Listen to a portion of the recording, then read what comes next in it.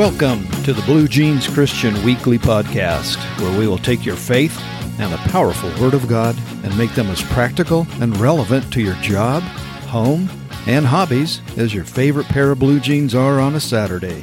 How's your behavior at work? Are you just like everyone else? Or can people tell that there's something different about you? In today's episode, we're going to talk about the Christian's behavior at work, which is you, if you're listening to this. And thank you for listening. This is episode 103 on the Blue Jeans Christian Weekly Podcast. And I have been studying Scripture about how to be a Christian in our secular world, which is getting increasingly and even more increasingly hostile toward Christians. But you know what? God's bigger than that. And God still wants you to be His representative. He still wants you to stand out, like light in a dark room.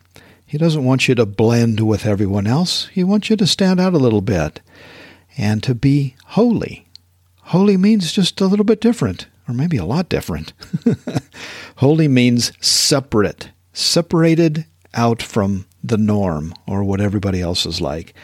And we can do that in our job. That's why He has given us work and given us jobs in the secular workforce, because we are to stand out and be His representative there. Are you? Do folks notice that you're a little bit different? Will they actually say that you're one of those Bible-believing Christians? And it's okay for them to say that, isn't it? Even if they're saying it in a snide or snarky way. That's okay. That means you're probably doing things right. And Jesus is proud of that. Because God's Word says in 1 Peter 4:7, "But the end of all things is at hand. Therefore be serious and watchful in your prayers." So hold it right there. Are you praying that you will be different? That folks will notice that you're a Christian? It says, "And above all things, have fervent love for one another. For love will cover over a multitude of sins." Do folks kind of sense that you love them like a brother? It says also, "Be hospitable to one another without grumbling." There's a tough one sometimes, especially when they're snarky towards you. It says to be hospitable to one another without grumbling. As each one has received a gift, minister it to one another, as good stewards of the manifold grace of God. And that right there is the gist of why you work and why you as a Christian are working in a secular workforce out in the world. You are to be a good steward of the manifold grace of God. You are to actually be a manifold. What's a manifold? Well, if you know anything about automotive work, you know what a manifold is. It takes one part and distributes it to others, to other places. It takes one thing and distributes it. You're to take the singular grace of God, what Jesus did for you on the cross, and that love that Christ showed for you graciously by that wonderful gift of eternal life, and distribute that through the different parts of your life throughout your job and throughout your home, throughout your hobbies, throughout your conversations. Distribute that grace throughout those places. The wonderful chapter of Romans 12 is something I want to delve into. It's how to behave as a Christian. And yes, it applies to your job. We're going to pull out what those things are and talk about it on this podcast and maybe the next several, okay? I want to start with Romans 12, verse 9. It says, "Let love be without hypocrisy. Abhor what is evil and cling to what is good." Okay, now how do we do that at work? Well, our love is supposed to be what defines us as separate from others. We show the love of Christ. Okay, we're to love God and to love others. That's someone asked Jesus, what's the most important command? And that's what He said. Love God's number one, and number two is close to it. Love others like you love yourself. And yes, that includes your coworkers, your boss, those pesky customers that are so annoying, or that customer that didn't tip you at all, or made up something about how bad this or that was, and well, whatever. You're supposed to show them love anyway, without hypocrisy. The word hypocrisy is interesting. That means sincere. Make sure that your love for them is sincere. And that should come from way down deep in you. That's where the Holy Spirit resides, right? Way down in your innermost parts when you became a Christian. If you don't know much about that, that's called the sanctification process. Go back a couple of podcast episodes and listen to that. The Holy Spirit is in you, making you be more and more like Jesus, taking on His character traits. And Jesus loved people, especially those who didn't love Him, or who were a little bit less than like Him, who were the rough crowd. He spent a lot of time with them. He even ate dinner with them. So the religious people got all mad at Him, saying, "Oh, look at him. He eats with sinners." Jesus said, "Yep, that's because they need the gospel." The word hypocrisy also means without wax.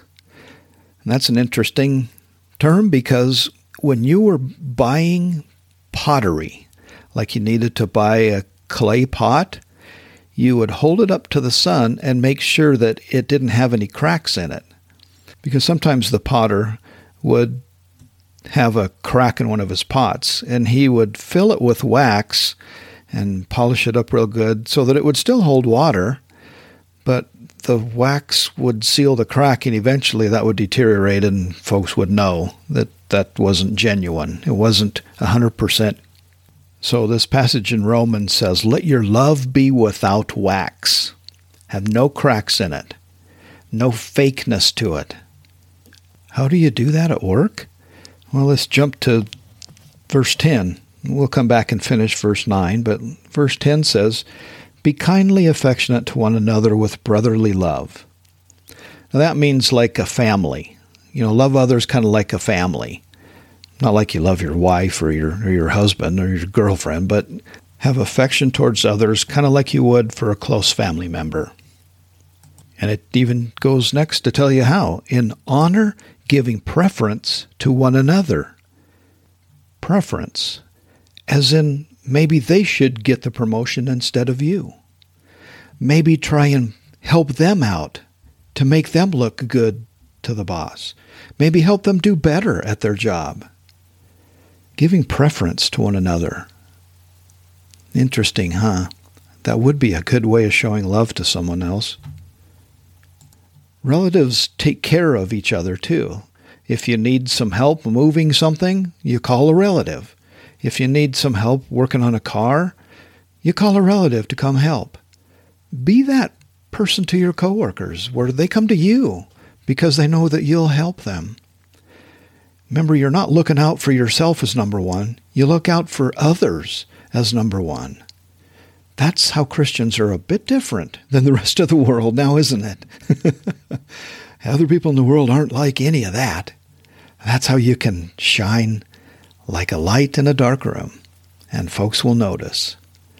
And don't you dare worry about losing a promotion and not getting a raise, because God will take care of you. He will meet your needs, and He will right the wrongs, and He will take care of you. So don't worry about that. You prove God's love through you to others, and God will prove His love to you.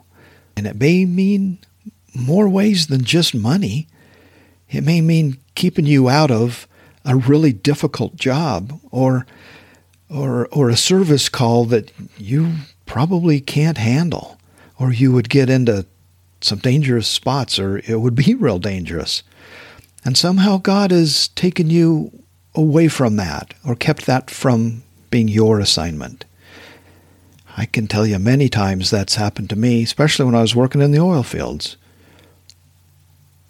So let's get back to that verse 10.